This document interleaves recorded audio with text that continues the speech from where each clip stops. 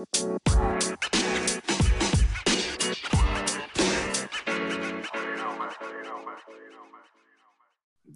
morning and welcome to the Volley Nerd Podcast. This is your host, Davis Ransom, and today on the podcast, I am super stoked to welcome the assistant coach for UCLA men's volleyball, the legend, John Hawks. Thanks so much for being here today, Coach. Absolutely, Davis. I'm super excited to be here and talking to you. And legend, that just means I'm old, I guess, huh?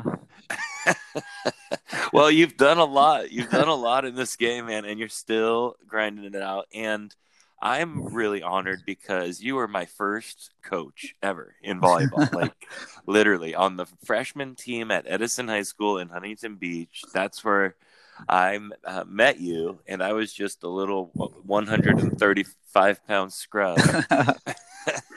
And I loved volleyball, man, ever since then, I swear. Well, yeah, you were a lefty. You jumped well. You had a nice arm, so that was fun to coach you. Awesome, man. Yeah, and it's just a blast because I swear, like, since then I've loved volleyball and I've gone on to just continue coaching and being involved in the game. You've definitely been, immersed in the game and at a really high level. So today we're going to kind of talk about how to compete and win at the highest level. And you have done this basically at every level you've been at. Now you're at UCLA, but you've been at a lot of different high-level programs and institutions. So before we start, would you mind just letting everyone know a little bit about your background? Oh, man. Okay. Well, you first started, I mean, I when I left high school, I got asked to coach by the late great Dave Mose, who asked me to coach the freshman girls team at Edison my senior year of high school. Uh-huh. And then, volleyball is just it's like you. It's like a passion, So for me, it was easy, and then you run across great kids that play multiple sports, and I think that's a big piece of something I did growing up that I loved when kids played multiple sports like yourself and tons of other kids, because I felt like that made you talk about competition, but that made coaching so much easier for me because kids figured out how to win in different sports and different environments. But I digress. But so I started at Edison and then went to Santa Margarita and moved down to San Diego and coached some junior college there, and have coached at UC Irvine, Long Beach State, USC, now at UCLA. I ran a volleyball academy of sorts in Cleveland, Ohio, and then coached a girls team out there and won a national championship with them. And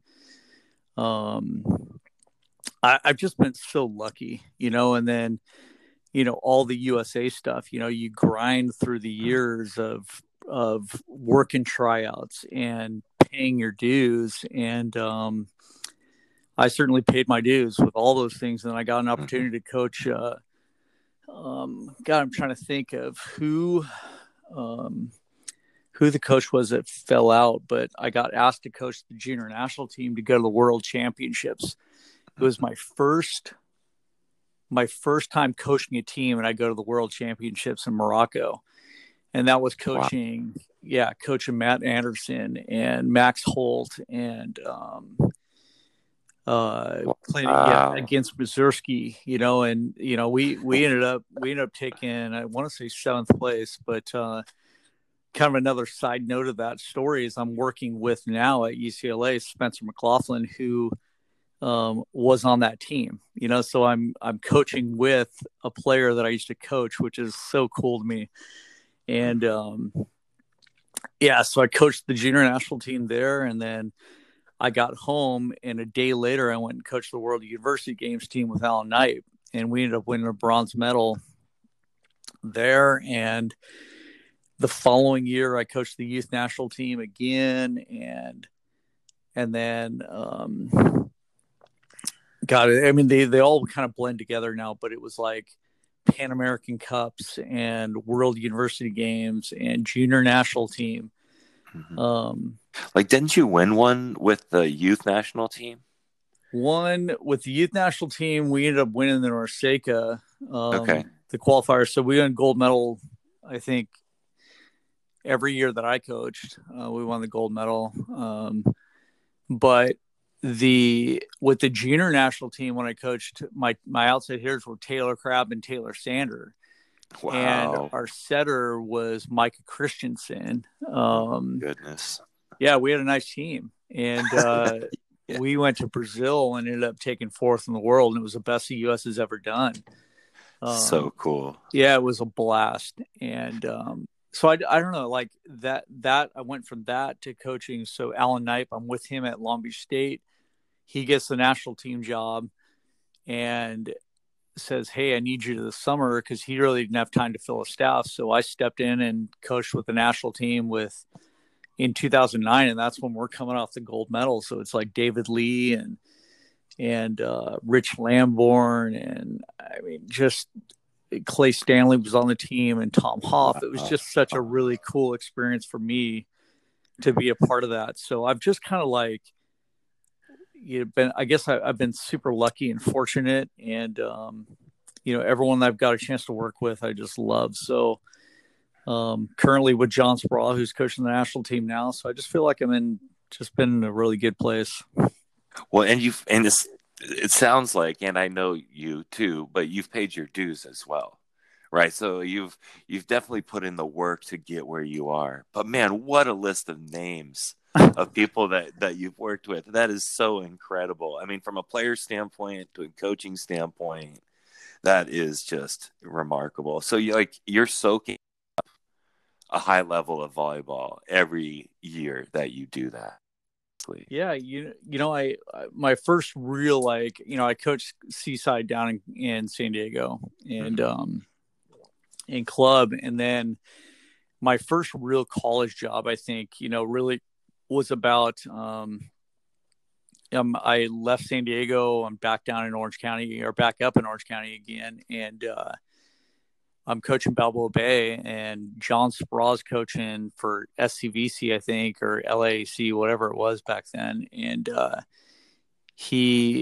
our teams never played each other, but we were both pretty good. And they ended up losing somewhere at JOs, and we ended up finishing, I think, that year third. But he calls me up, and he gets the job from UCLA. He goes to Irvine as his first head coaching job. And I had a full-time job working at Cardiac Science, making automatic defibrillators. And he thought I was a teacher. So he goes, "Oh, there's no way that I'll leave a teaching job." And I'm thinking to myself, I'm going there to talk to him about kids I had on my club team so that he can recruit them to Irvine. And he ends up offering me the job in like 5 minutes. And Wow. I went back to my boss and I'm like, "Hey, can I switch my hours?" And I ended up getting off of work at 1:30 and then going right to Irvine and coaching college. And that was just so fun. And that was my first introduction to John Spraw. So I Wow. worked with him at Irvine for 4 years, and then left in 2007, and then came back and have coached with him since 2015, I think it is. So yeah, so it's really cool, man. That is so awesome. And you've been ready to go to places that are going to make you a better coach. It sounds like you've been ready to take that opportunity if it's there. Yeah, I think the challenge of taking a program that Irvine at the time was, and there's no disrespect to anybody that was there, but they were kind of the doormat of the conference. And that first year we got there, we go, okay, we're going to add swing blocking. We're going to add, we added the BIC. We were really the first college team to start running the BIC. And that was our second year. But we just did some things that the program hadn't done prior. And quickly went, I think it was our first 10 matches. We won our first 10 matches and we're number one in the country. And I'm like, wow, this is kind of easy. It wasn't. I was kidding at the time, but I'm Right. like, it was like, Right. I mean, we beat UCLA, we beat Pepperdine, we beat these teams that were very, very good. And then 4 years later, we're in the Final Four. It's like the turnaround was something that you could write a book on. And being a part of it was just incredible. That's But so cool. yeah, Yeah. I was a UCI fan because I went to Irvine Valley Junior College, so I'd always yeah, watch the UC Irvine matches.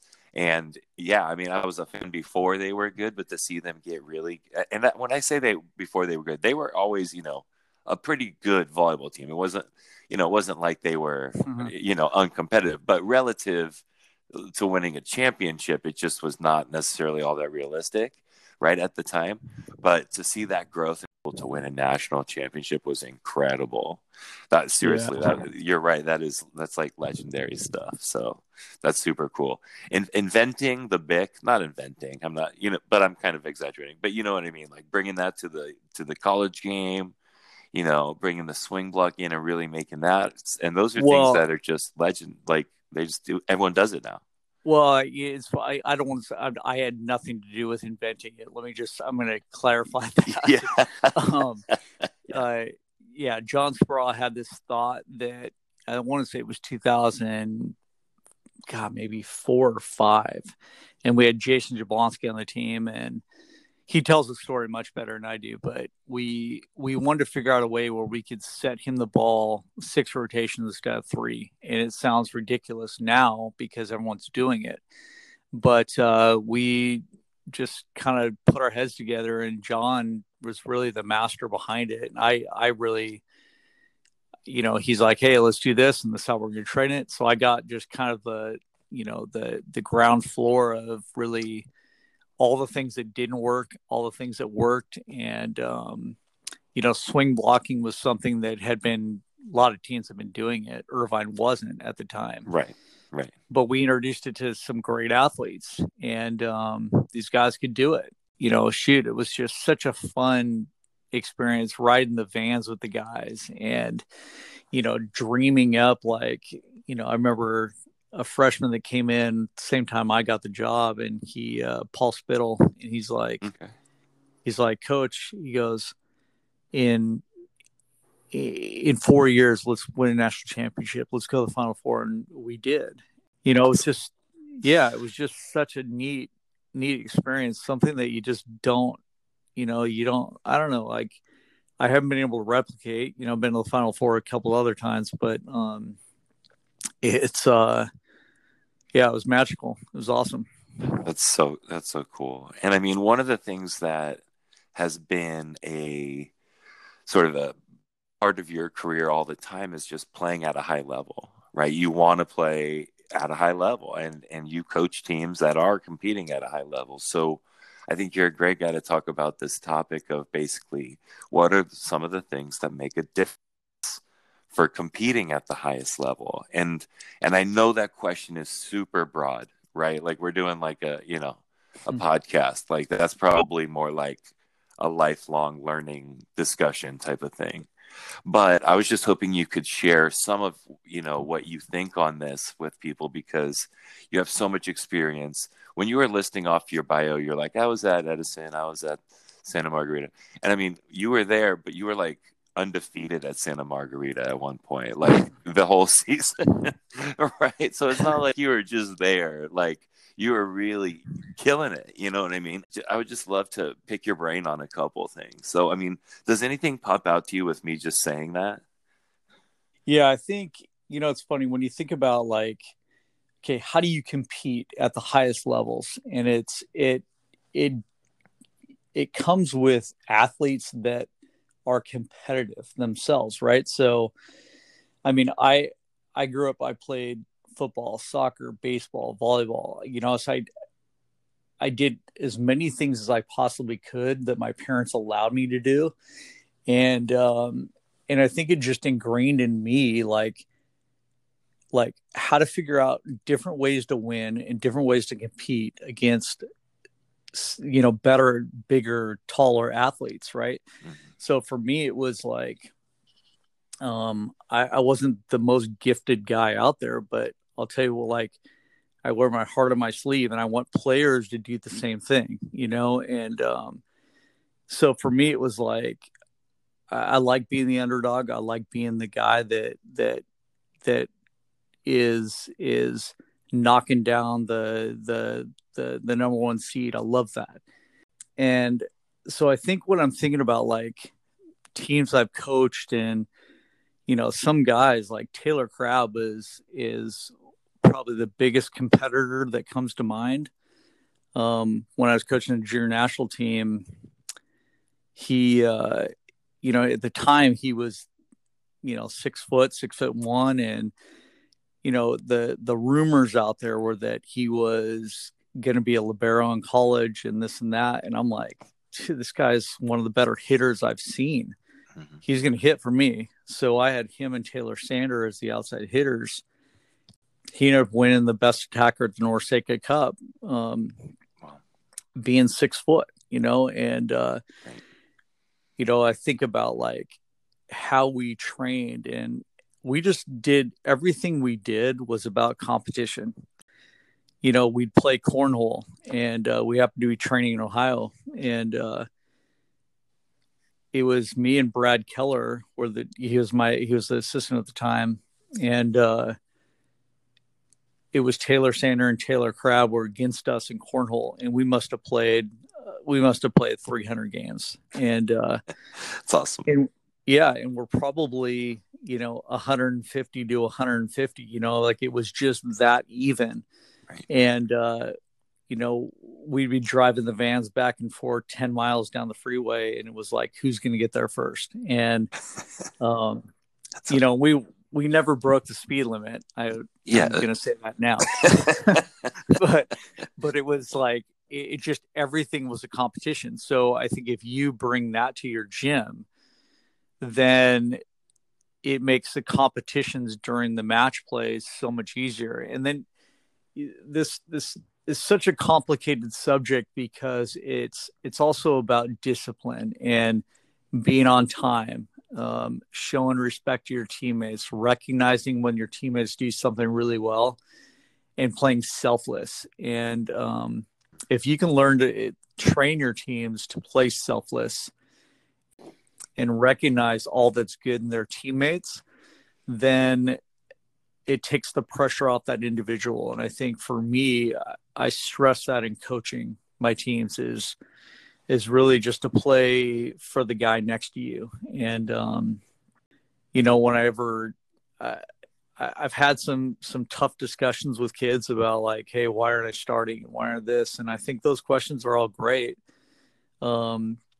But it's steering them to understand that the decision that's being made is for the best of the team. And when you get your opportunity, go out and show I'm going to use the world, but go show the people that how hard you work and that you deserve to be out there.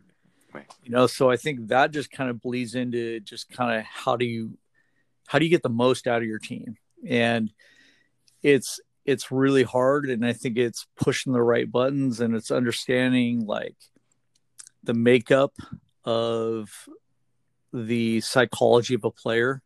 I don't know. For some reason, I think I've done that pretty well. I've just understood, like, hey, this guy's ready to go, and you make the call, and then they go shine. And so it's. I know I'm not answering your question. Maybe you can. No, that's a great start for sure. And like everything starts with competition, and there's so many things, and I'm going to kind of go down this list and see what you think about certain things and how you might apply these things. So, like, in terms of fitness, let's just start right there, because it seems like at the highest level of men's volleyball, and by fitness, I don't necessarily mean they can play a long time. I kind of mean they're explosive, all this stuff. Can you talk to us a little bit about, I mean, you went with Taylor Crabb, who's undersized, but he clearly was able to make the difference.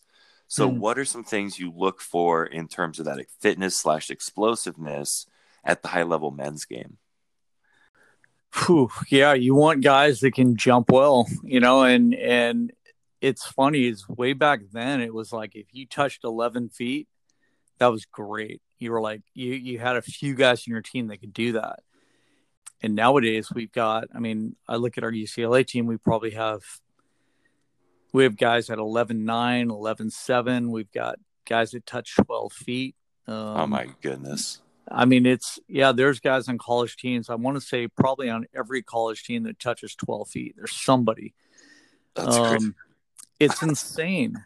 So Yeah. when you think about fitness, or explosiveness, so you look for long arms and ability to get off the ground fast, and you think about like Taylor Sander and Taylor Crabb and like Matt Anderson had these just long levers, right? So you just look for athletes that have sort of these same, I don't know, characteristics or traits physically that you've seen before, and when I first started coaching with Spraw, I go, hey, tell me what you're looking for. Like, cause I didn't know, and I think if you're a new coach, you don't know what to look for. Right. Mm-hmm. So, cause I didn't have this wide breadth of experience to, internationally or any of that. I was just like, okay, I coach high school and club and I have a good club team, but that's all I know. And, I remember going to the gym and I go, tell me what you're looking for. And he goes, I want this, this, and this. And that's like jump well, fast arm, and we'll train the rest, good ball control, all those other things, obviously you want. So I remember going, God, who am I looking for? And I ended up seeing Jason Jablonski, and I bring John over and I go, how do you like him? And he goes, I love him. So it's after a few mistakes I'd made, but, we ended up committing Jason Jablonski probably a week later. And then David Smith, who's still with the national team, he ended up coming into that same class. And, David had this incredible, he was a soccer player as well, but David had this incredible ability to get off the ground and hit with great range. But we ended up picking him up. And I think you just start feeling like, as you're watching kids, you go, that's it. That's not it. And now there's no perfect science to it. And we make mistakes all the time. I do. But, I like to think that we're getting better and better at it over the years. So yeah. You kind of tend to look for guys that have similarities to other guys that have been successful over the long term. Yeah, Taylor Crabb was a guy with just this incredible fast arm, and I knew his style of play would be successful at that level. I just knew it, and he can control the ball with a jump serve, and now guys are hitting the ball, 65 plus miles an hour, and we've got guys hitting balls 70, we had guys 77, 78 miles an hour. Oh my goodness. It's incredibly hard. The idea is getting guys that have great hand contact, the mental capacity to be able to go in the gym and still want to get better at something. And you just have to, it takes a lot of conversations, but through recruiting, but you find those guys and your program's blessed after that. That's okay. So that leads me into the next question. Being at UCLA, it must be different than being at UCI in the early years. Like, do people come to you now because it's UCLA? Like, or are you, and I know it's both, but is there the blessing of having more people go, look, I want to go to UCLA because of the track record they have there? Are you getting that there? Yeah, it's not hard to find people that want to go to UCLA and play volleyball. So it's finding the right people. At UCLA, you're getting high academic achievers in the classroom. You're getting guys that want to compete and win national championships. You're getting kids that want to go to UCLA for all the social aspects of living in Westwood and going to football games and going to the basketball games and Poly Pavilion. So there's a lot of really cool things there. At Irvine, it was, at the time, you were going there to play volleyball and be a professional volleyball player. So that was really cool. So it was different. We had to convince guys, like, hey, trust us, like, trust what we're building. And those few guys that did ended up winning a couple national championships, so it was great. In Irvine, I'm super happy with where they are now, and I love competing against that program. But at UCLA, it's definitely, getting guys that live and breathe volleyball too, as well as wanting to be a surgeon or wanting to be a computer science engineer or whatever. Yeah, it's hard, it's a hard thing to do. But I'm not, crying over it. It's honestly, it's like, I love coaching and recruiting at UCLA because I think we're getting some really, really great kids, and we'll get over the hump at some point here. Oh yeah. And I mean, I think just having that opportunity to recruit that type of kid must be just something special in itself. Yeah, you walk into a gym with the UCLA logo and everyone knows it. It's a worldwide brand. So, they I hope I don't make them nervous by them being behind the court watching them, but I'm sure it does, because it's got to be stressful on these kids when they see college coaches sitting there. But for me, I have a blast, and I love it, and all the history and great tradition that's been through UCLA that laid the groundwork for me to follow and kind of live up to. It's been just such an honor. That's so cool. And I think one of the things that stands out to me now, and tell me if you agree with this, is there's a lot of good teams now. And I mean, I don't mean that with any disrespect to the older generations, because that's when I was playing too. I mean, not nearly at that level, but you know what I mean? There's just so many good teams now. You got Concordia playing really good volleyball. You got UC San Diego's playing really good volleyball. I mean, I just think there's more quality teams now. Would you agree with that? Yeah, there's a lot of players playing the game that just don't have, like, UCLA is not taking. We don't take 50 guys on the team. Right. And those players that don't go, or that were going to UCLA at the time, are now spread out. You're right. I mean, Grand Canyon's good, and Pepperdine's good, and Long Beach State is obviously good, and Northridge. I mean, so you're right. You're 100% right, and that's just on the West Coast. And then you got Ohio State and Penn State and George Mason and Princeton, and I mean, you're 100% accurate with that, Davis. That's so interesting because now, instead of having a couple of tough matches each season, every match is going to be tough, right? And that's awesome, right? It's iron sharpens iron, but it's also a grind, right? Instead of having to gear up for one team, like it was always UCLA versus USC, or UCLA versus UCI once they, but now it's like every match you got to be ready to go. It's pretty cool. I mean, as a competitor, it's what you want, man. Like, going in against somebody's best and trying to game plan and figure out what they, watching film and then creating a game plan for your guys to go follow is like, when you're playing 2 tough matches a week, it's mentally exhausting, but it is so fun. It's a blast. That's so cool. Yeah. And I mean, top-notch matches, top-notch volleyball all the time. That's super cool. So that was actually one of the questions I was going to ask you.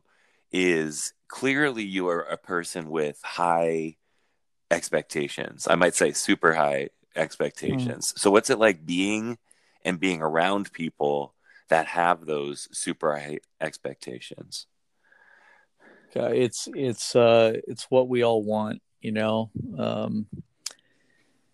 have, Micah Ma was a great example of this, where he'd just be in the gym and he constantly wanted to watch video and study himself, then study his opponent. And we have a lot of players, and I don't mean to just mention him, but there's so many guys I know around the country that are like that. So for me, being surrounded by John Speraw, who is, we call him the mad scientist. He's constantly thinking about what we can do to improve our team, and every coach is like that. But like, if I showed you some of his whiteboard, he's like, it's notes after note after question, and he's always questioning himself too about, like, okay, how can we get this guy a little bit better? How can we do this? What can we do in a drill that makes our team better systematically, or one player individually better?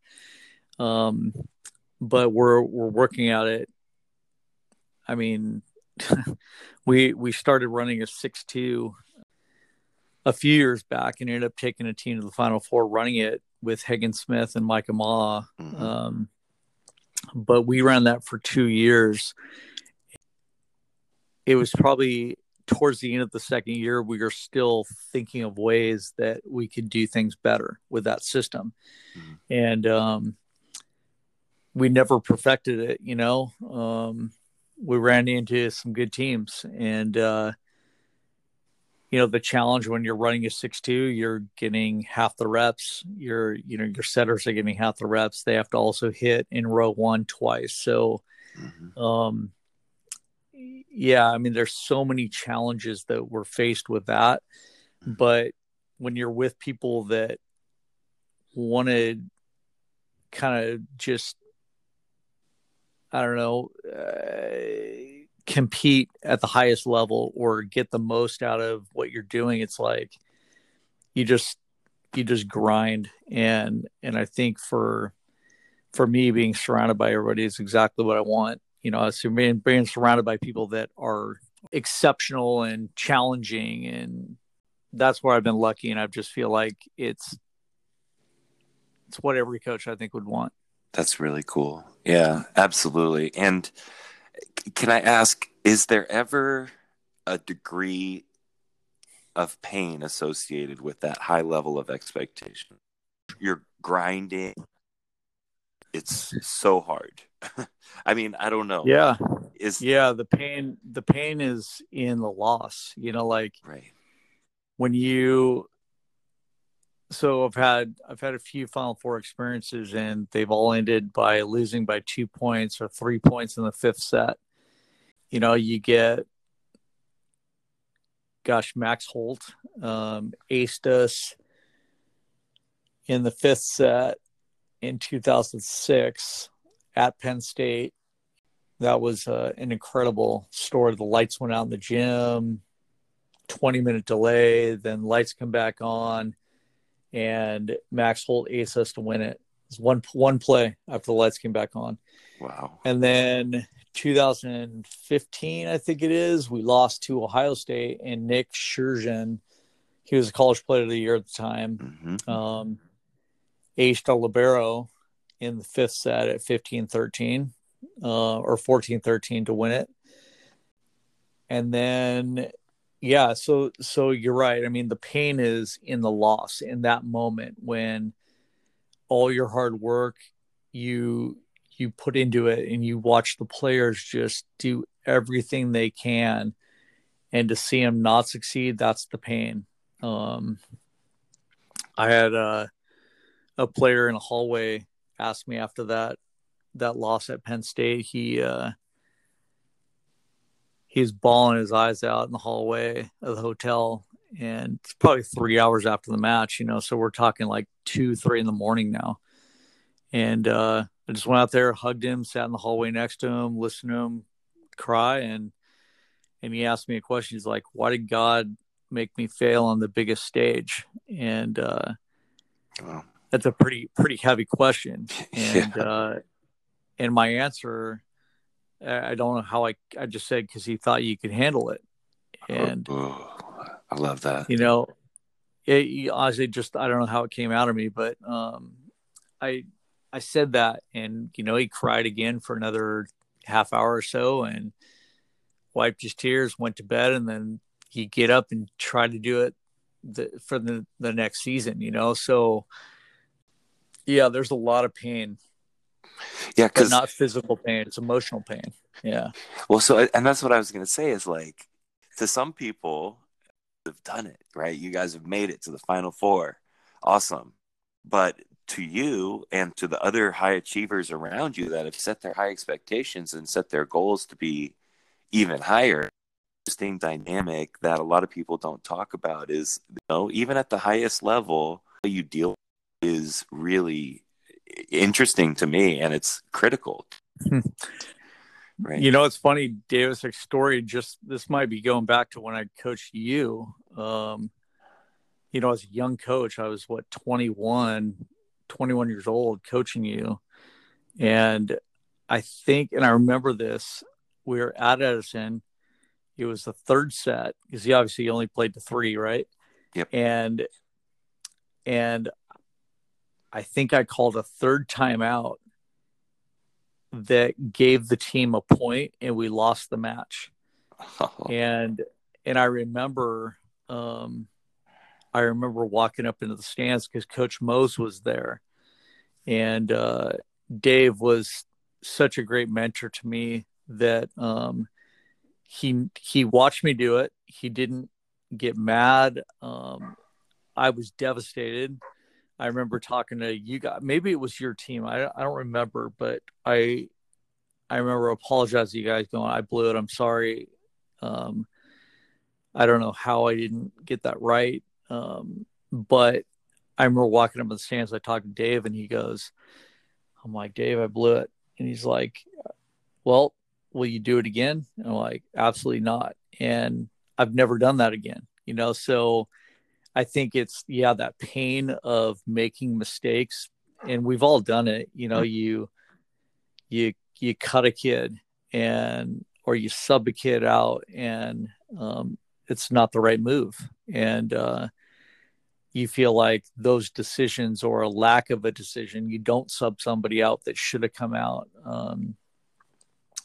That pain sticks with you for a long time. And I've had those moments growing up and coaching, and, fortunate that there have been people that allow me to make those mistakes and learn from them, because I think that's how we all grow as coaches, right?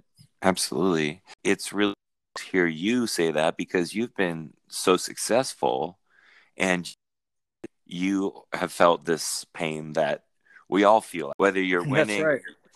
and there's, right? Like I coach club and I feel that pain similar to the way that you feel the pain, even though I'm not coaching Final Fours of the national championship or on that big, huge stage. But there's a similar effect, right? Like, yeah, well, but those moments are your Final Fours, and those kids' Final Fours, and it's all relative, like, yeah, it might be on a bigger stage, but that doesn't really matter. It's still, you still feel the exact same thing that somebody else feels, and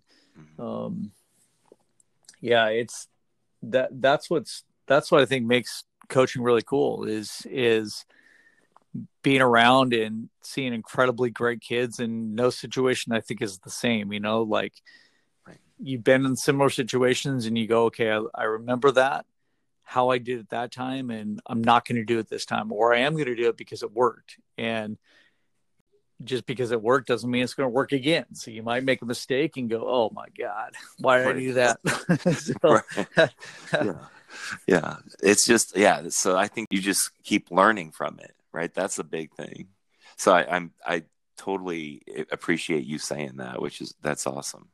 So can I just shift gears a little bit and talk about the skill acquisition aspect of it at a big time program, a big time college program?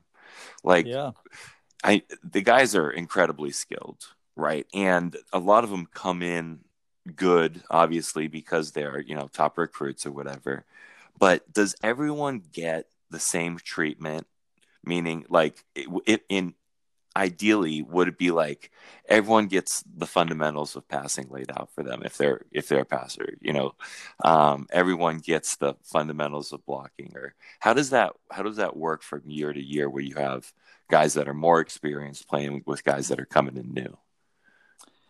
Yeah, that's a great question. So it depends on the type of like or the timing of the year. So like in the fall for us, yeah, we go through a full, fundamental circuit with the guys for, 4 weeks where it's like, hey, we're working on everybody's passing. Our middle blockers are passing, our opposites are passing, our setters are passing the ball. And we go through this so everybody's learning each skill. Okay. And passing is such an important part of it. And then it's like, okay, obviously everybody's learned to serve sort of the same, with how to develop accuracy and velocity and how to mix in different seams. So if we're hitting the center seams, then we're moving towards the sideline, and guys understanding the mastery of what their best serve is. So we're working towards that. Okay. And then it's really like, yeah, blocking technique. We want our guys fundamentally doing the same things, but every athlete's a little bit different. So, yeah, you have to be willing to adapt a little bit. But, defensive effort and all that stuff that's just an expectation that we have that we're going to have. Right. So, yeah, I think that fall season starts out with a really heavy emphasis on fundamentals, Okay. but then shifts towards competition and as you start to compete in matches, your group tends to get a little bit smaller because it's the guys that are traveling tend to get more repetitions. Okay. The guys that are redshirting or that are your more developmental players, they're younger, they're still learning. They're working with a coach on a side court and trying to get themselves up to speed so that they can contribute a little bit better, maybe come match time. Okay. Cool. Yeah. I was wondering, do you guys use the serving machine? Yeah. Because I've heard mixed on that in terms of, obviously you're not going to get as much reading, but you're not going to wear out guys' arms. Like, how much do you guys utilize that? Is that something that is a big part of what you guys do? Yeah, it is. You're right in the sense that you're not reading the jump spin, but you're getting the skill of the execution of defending or passing a ball that's coming at that velocity, right? Mm-hmm. And with a three-wheel jump spin, you can actually make the ball move towards, the sideline or towards the seam, and you can work on a player passing on his right side or passing on his left, or, we don't use it to float ball, so it's all for us. It's about high velocity. Okay. And then it's working on two passers communicating on a really fast ball to the seam. So we're working on very specific things, but we'll do it in a circuit. So on one court, we'll have all our passers rotate through two other courts that they're getting live jump spin.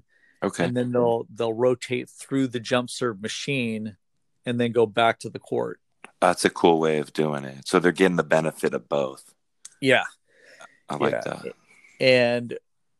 Or I'll just work with passers, and guys will go like live serve, and then I'll go spin, spin, spin, spin with the jump serve machine. So we're just getting more repetitions for the passer faster.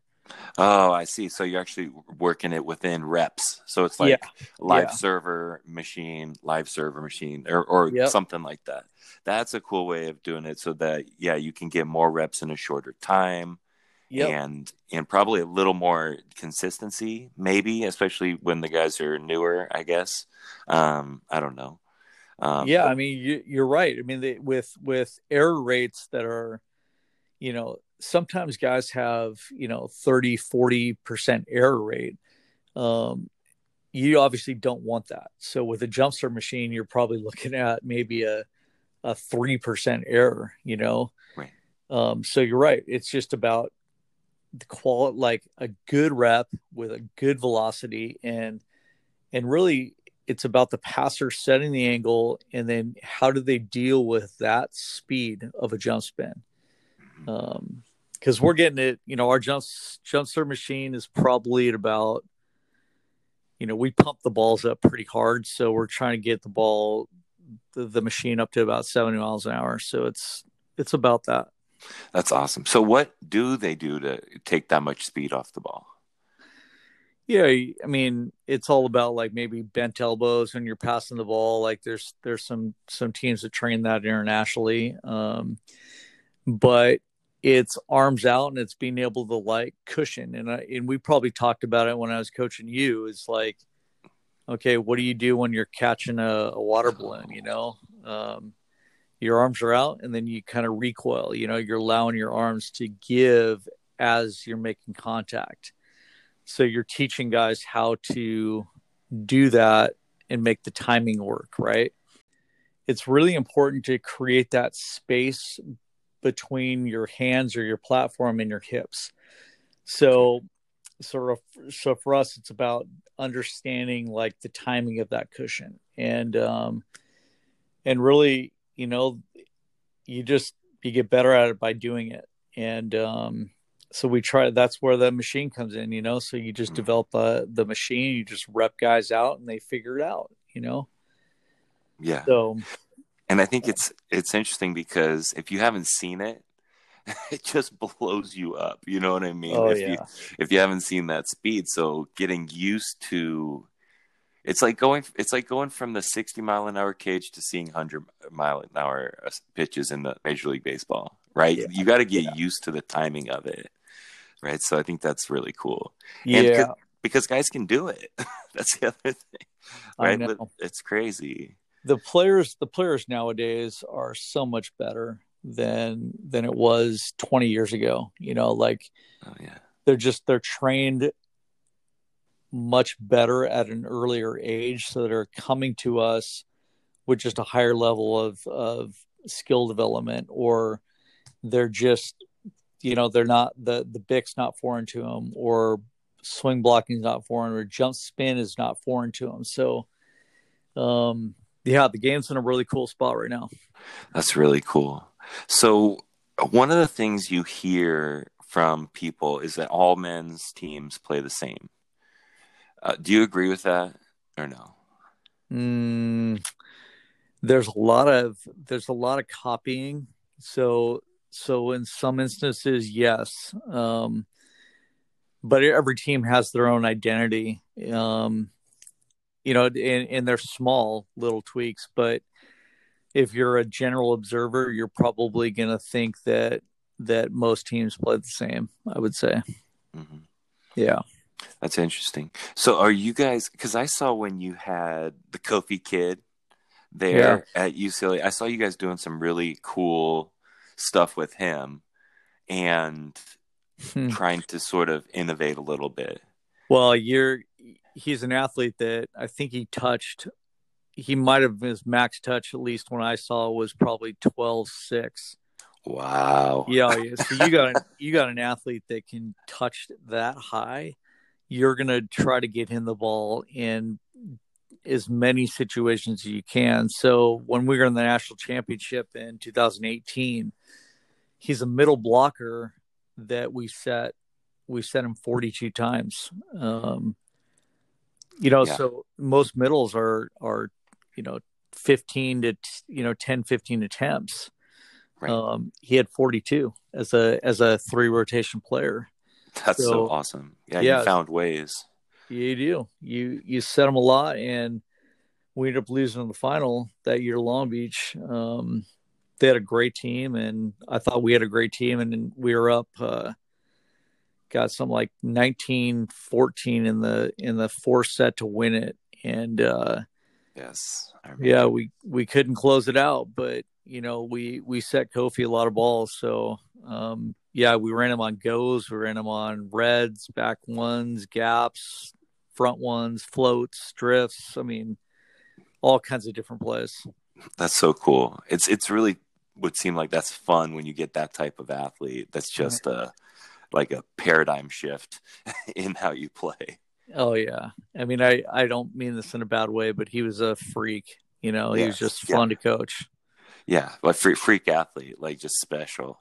Yeah, and Micah Ma was very much the same. And I've said this before. I coached him on the national team last summer. We played in a big tournament with a bunch of guys, and Micah was setting the team, and we ended up beating Cuba in pool play, and then lost him in the finals of the tournament. But Micah's like a video game where you kind of just like you have a joystick, and as you move the joystick and push the buttons, Micah just does what you want him to do, and he is incredibly gifted.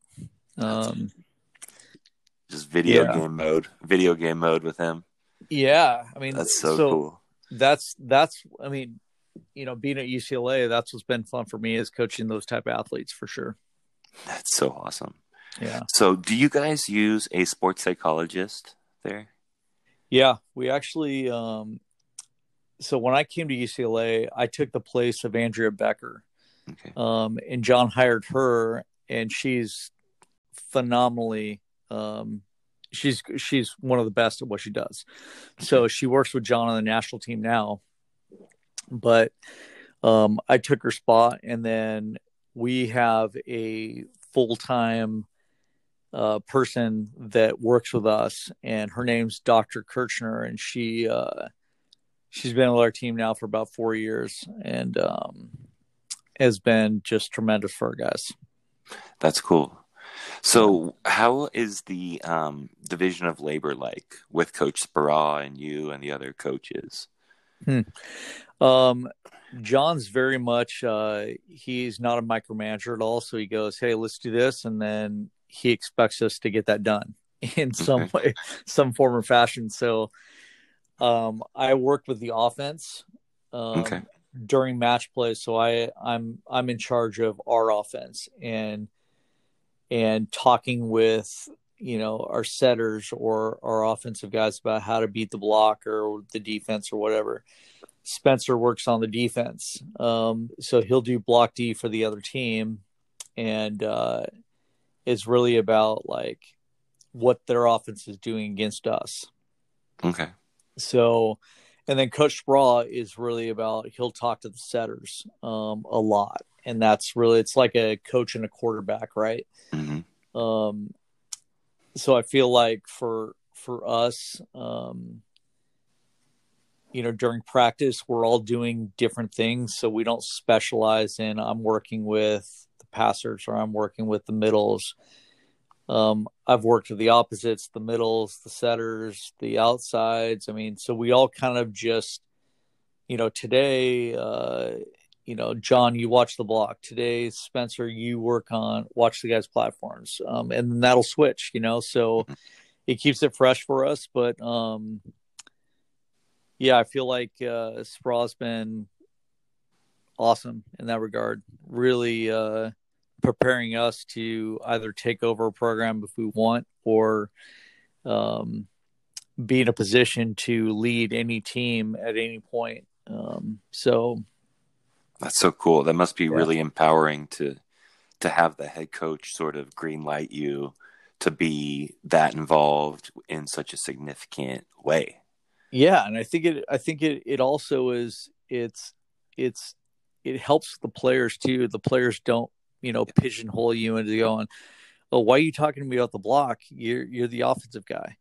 Right. You know, so they would never do that. Our guys are really respectful, but you know, you might see that at a younger level with a coach if you're running that. So yeah, it is empowering.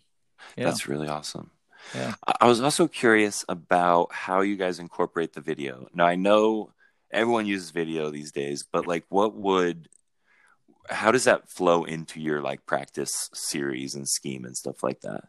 Yeah, we have a system in the gym that so our guys are getting immediate feedback, during play. So we have an image that we project on the wall in practice that's on a delay that I can set from anywhere from, a 1 second delay to a 30-second delay. But it's about a 16-foot by 20-foot image. So it's a gigantic movie screen that we put in the gym so our guys can see it easy. And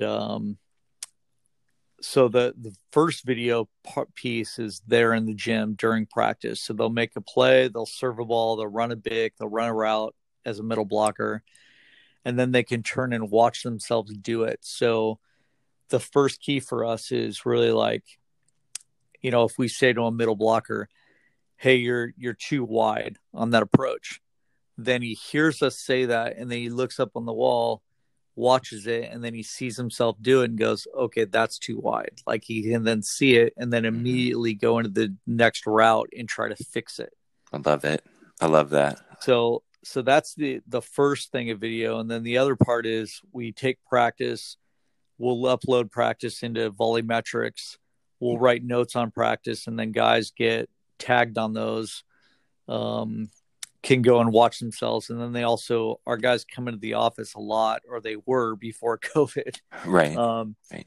But they come in the office and they spend time with us and go, hey, coach, can we watch video? 100%. Awesome. So they're doing it also at home. They're watching practice, they're watching the matches at home.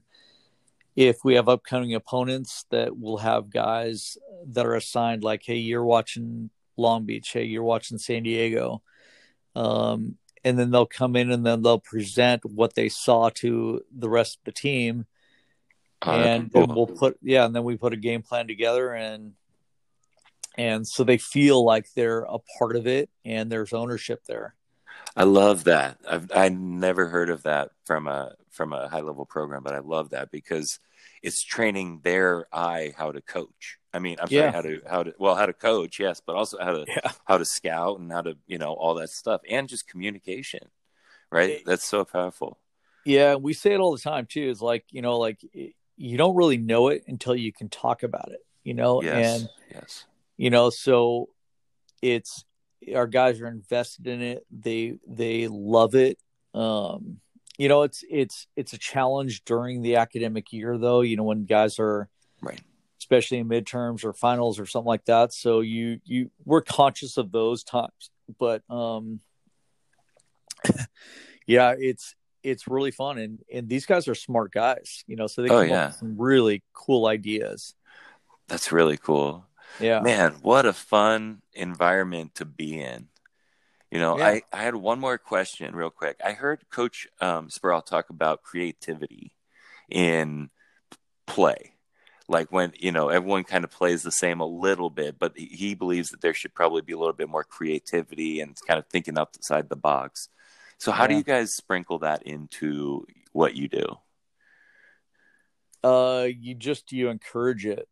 During play, you want guys to be creative, and I think when he probably talked about that, we talked like that might have been when we were coaching the 6'2", because there's so much creativity in the 6'2", and with Hagen Smith, St. John's kid, and Micah Ma'a, you have two really high level, high IQ volleyball players that knew how to play off each other, and that creativity, it's like a setter jumping, faking like they're going to hit the ball, and then they set to go.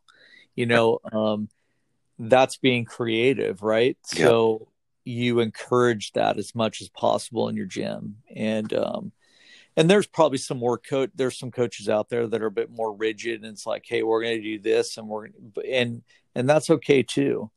But you're right. Sproul likes that, and we encourage it, as much as we possibly can, until it's a point when it's like, okay, that's a bit much. Yeah. Right. I mean, Brian Thornton, who's his assistant, was with us at Irvine, and he used to tell me, he'd go, hey, coach, I want to try this in practice. And it was setting the ball as high as he possibly could. He goes, Coach, they're going to think I'm setting a high ball to the outside, and it's going to hit the beam and go to the opposite. And Matt Weber's going to come in and hit the ball. And I go, look, man, just if you do it, make sure it works. That's so awesome. That's great. That's a great one. Well, and I think another thing that you touched on there is relationships again, right? Like if you want to be creative, you have to have that rapport with the people that you're going to be creative with, because otherwise it is just not going to work, right? I think that's the one area that I think all coaches are, you have so little time, and you actually, in college, you don't have as much time as everybody thinks you do. We're limited by 20 hours a week. Mm-hmm. And that's like video. It's everything but academics, right? So we're like weight training, practice, and video. Let's just say in team meetings, all has to be 20 hours a week. And I think it gets to be a challenge to spend that time with your guys to develop those relationships and learn about, how their family life's doing and what's causing them stress outside the court. We try to meet with our guys a lot just to connect, and through those connections, you build trust, and then if a kid makes a mistake or we make a mistake or whatever, then you don't have this weird, unhealthy dynamic. It's like, okay, the coach knows that, or the player knows that the coach is constantly thinking about him in a positive way. So it's not this like, oh, he hates me, or he thinks I suck, or whatever the case is. It's coming from a good place, and the players know that. So you're right. I mean, relationships are huge, and the relationship with me and Spencer and Spraw bleeds into how the players feel, and I think having that positive coaching dynamic really helps. And I've been on some staffs where it hasn't been as easy to work with the staff, and you have arguments on the bench and about, you're trying to get the same thing done, but you go, we should be doing it this way. And, that negative energy also bleeds into the players. And,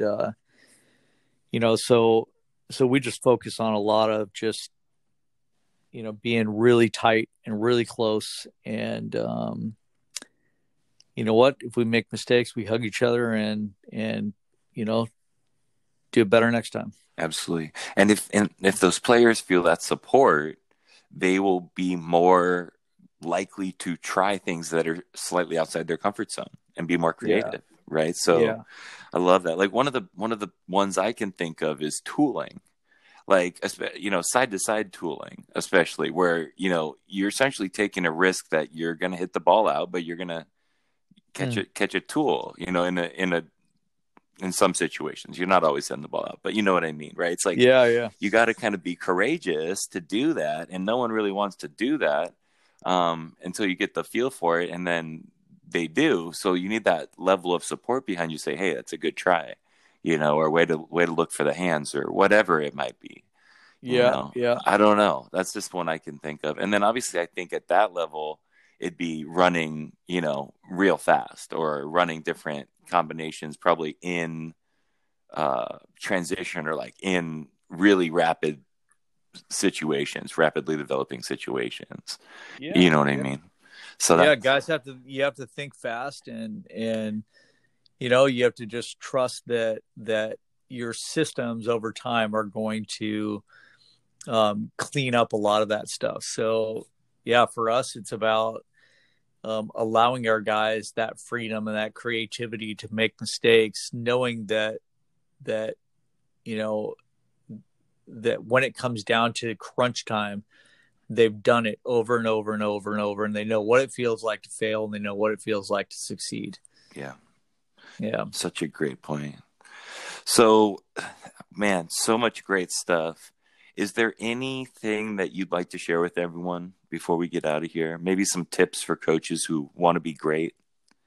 Well, understanding today's kid nowadays, Mm-hmm. back when we played Davis, if you didn't hear from the coach, like no news was good news, right? Right. Yeah. Um, and nowadays it's like no news is bad news. Mm-hmm. Like Okay. they need to hear from the coach, and they need to hear every reason why, and they need to, have that connection. And that's, I like it. I think it's good. You know, I think there's some old school coaches that think that that's the kid's not as tough or whatever the case is. That's an archaic way of thinking, I think. So it's connections, it's developing relationships, and yeah, and I think if you do that as a coach, then you're going to find success. Whether it's women and men, and some, I think some coaches can cross over, Mm-hmm. and some can't because they don't know how to connect emotionally with players differently, right? Right. Mm-hmm. So, um, yeah, I think that's probably what I would leave this with, Davis. Is I think that's probably the most important thing right now. That's so cool. Just really knowing who you're working with and developing that genuine rapport with Yeah. your coaches you're working with, the players you're working with, and just everyone that's involved in the program, right?